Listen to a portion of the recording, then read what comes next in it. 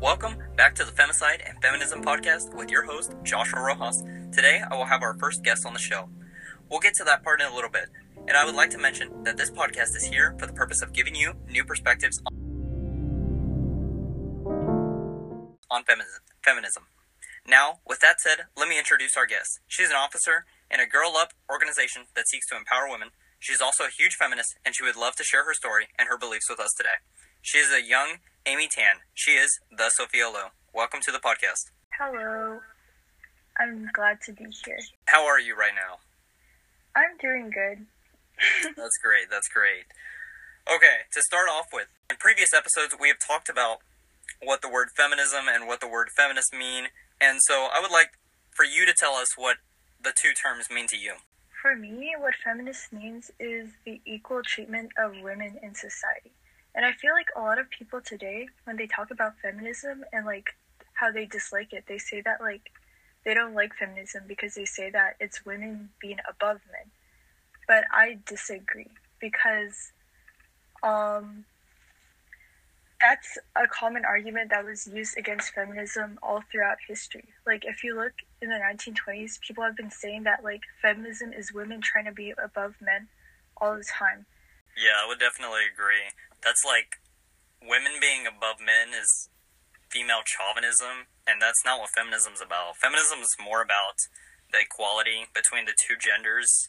Tell us your story about how you became a feminist. How I became a feminist? I believe that I was always a feminist. I remember in kindergarten, I was always bothered by the idea that boys and girls had to be different, and that they had to be different roles just because they had different genders. For example, I remember in kindergarten, when the teacher would be like, oh, who wants to lift the chairs? They would never call on girls just because they were girls. And I guess I understand that there's a biological thing where guys are stronger than girls, but it's not even by a lot.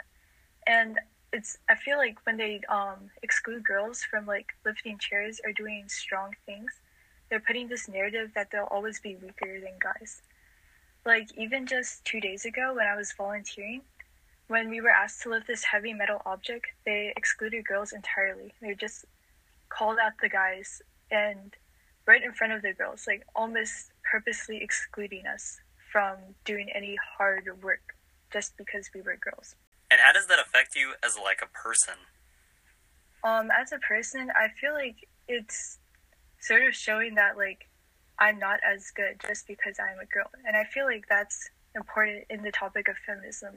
People shouldn't be treated differently just because of their gender. Yes, I agree. And that's why I myself am a feminist despite being a male, because I also believe that there should be equality between the two genders. And so, going off of what you said, do you think that the people that chose the men over the women for picking up the large objects or the heavier objects, do you think that they were influenced by the media? Were they influenced by their parents, by past beliefs? What do you think it could be? I think it's just society in general. Just all throughout history, it's always just guys are stronger and girls are weak. I remember hearing about this story about marathon runners, right? Okay. Today it's accepted that women can run marathons, women can do things like that, right? Yes. But before they would say that women couldn't do that because then all their organs would fall out or something. It's just this common narrative throughout history that women can't do anything strong or athletic. And I feel that's been influenced inside of the minds of everyone ever since we were young. Especially since some of the people saying that we couldn't pick up things were women themselves. Yes. I didn't realize that.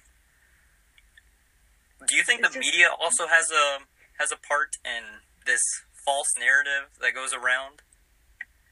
Definitely. I definitely think so. In the media, we always see, it's mostly men in the media who have a voice. It's rarely that you see that women have a voice in the media, especially in terms of politics and other things. Even though we've seen women run for president, they're always put down and it's called emotional and other things. It's society as a whole is always perpetuating this trope that women are emotional and weak and can't do the things that men can.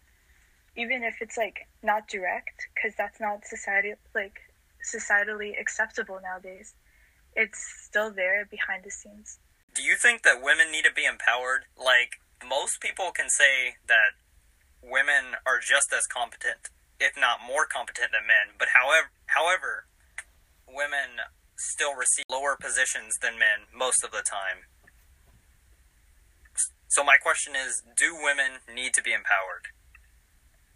I believe that women can empower themselves, but I feel like as a society, we should empower them too, and like have more representation in the media, and more instances where they're like strong and they're like the center, rather than being in the background and shown as weak, or in need of someone to save them. Yeah. Oh, okay. So, you do believe that some women can just take responsibility themselves and empower themselves? Yes, or just like women as a community, they can like help empower themselves. Do you think that focuses on a specific type of group of women, such as Caucasian women or Asian women, or even women from, I guess, lower races or lower ethnicities? I believe everybody should be empowered, but of course, like Asian women and women of other races other than being white, they need to be empowered more, a little more, but mainly not just because they're women, but because of racial biases. Tell us about a time when you empowered another woman and how this made them feel. A time where I empowered another woman. Yes. Let me think. I feel like you can see that, like, if you go on Instagram, you'll always see women empowering women. Like, when you go into the comment sections of Instagram posts, you'll always see, like, a lot of positivity. Or, like, people reposting other women on their stories. Just, like, sort of showing a sense of community and that they're, like, there for each other. But is that really empowering? Or does empowering mostly happen in person, where someone can actually be there with another person to walk with them? What is your definition of empowering? The definition of empowerment is that women can give themselves or others opportunities that they were not originally given before.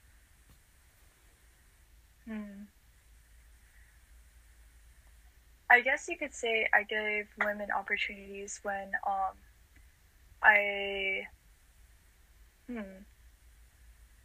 I mean, I feel like empowerment is as you said, like helping other women out, like giving them emotional support in times of distress. And that's the opportunity I give them, like as a friend.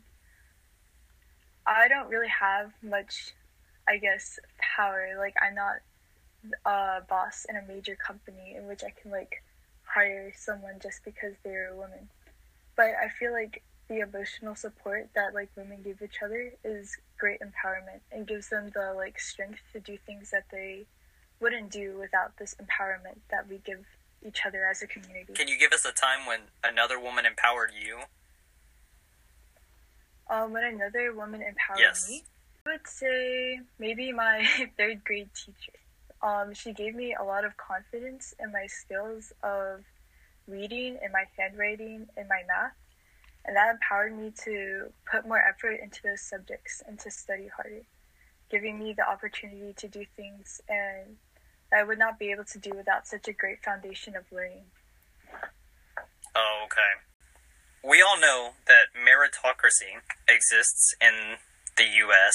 However, it's also a myth sometimes because people have less resources than others. And so we're going to compare this to women, where we say that women have all these opportunities. However, a lot of the women don't. And so it's like similar to the myth of meritocracy. What are your thoughts on this? So you're saying women have the same opportunities as men, right? So why aren't they like advancing at the same rate? Yeah, so basically we're comparing this to poor people trying to advance at the same rate as someone that's a lot wealthier. Oh, I feel like just in terms of like the wealth gap and the like gender gap, like being born in a low income family, of course that like makes it harder for you to get the resources to advance in society.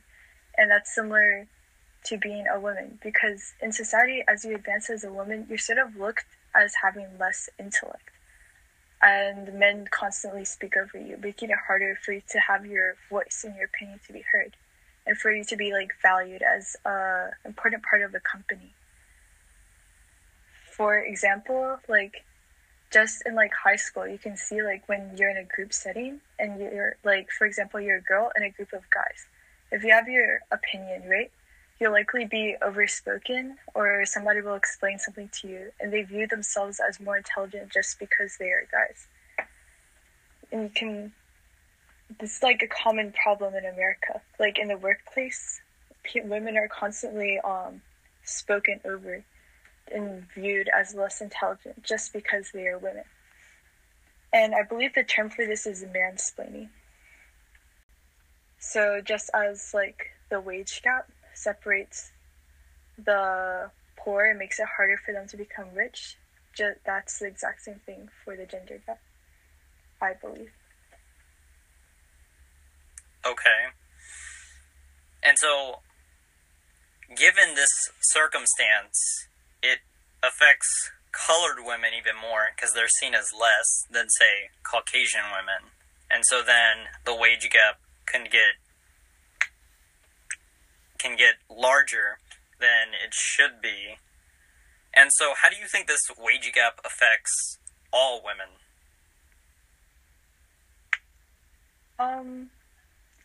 I believe that it's sort of insulting that there is a wage gap at all, because again, that implies that women are less than men, so there shouldn't be one, you know? In terms of when you're talking about, like, for example, like Black women having it harder than women of other races, I agree. I feel like your race and being a woman, like each race as a woman has different stereotypes associated with it, which is not good. Okay. And as an Asian female, how does this make you feel?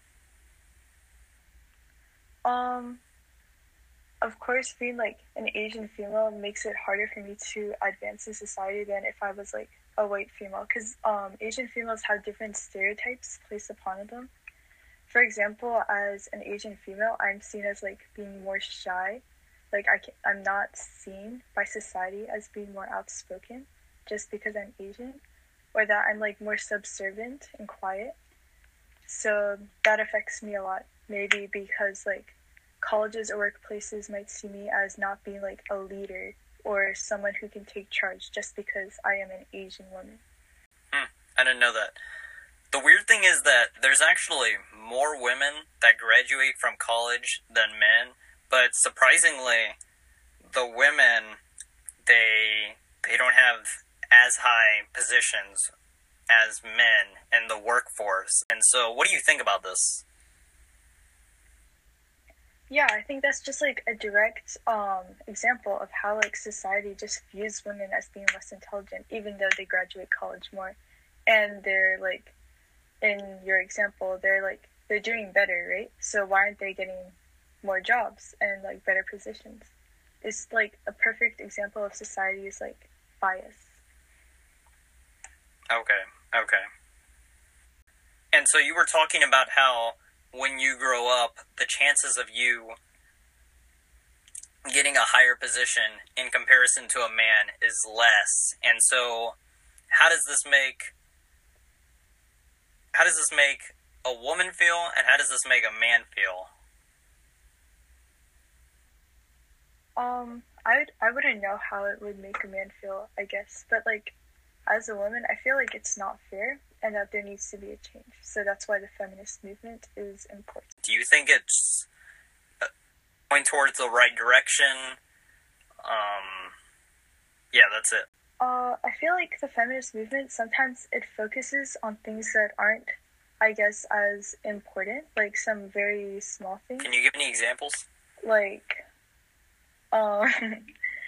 I know like a lot of people in the feminist movement are focused on like very like specific instances. Thank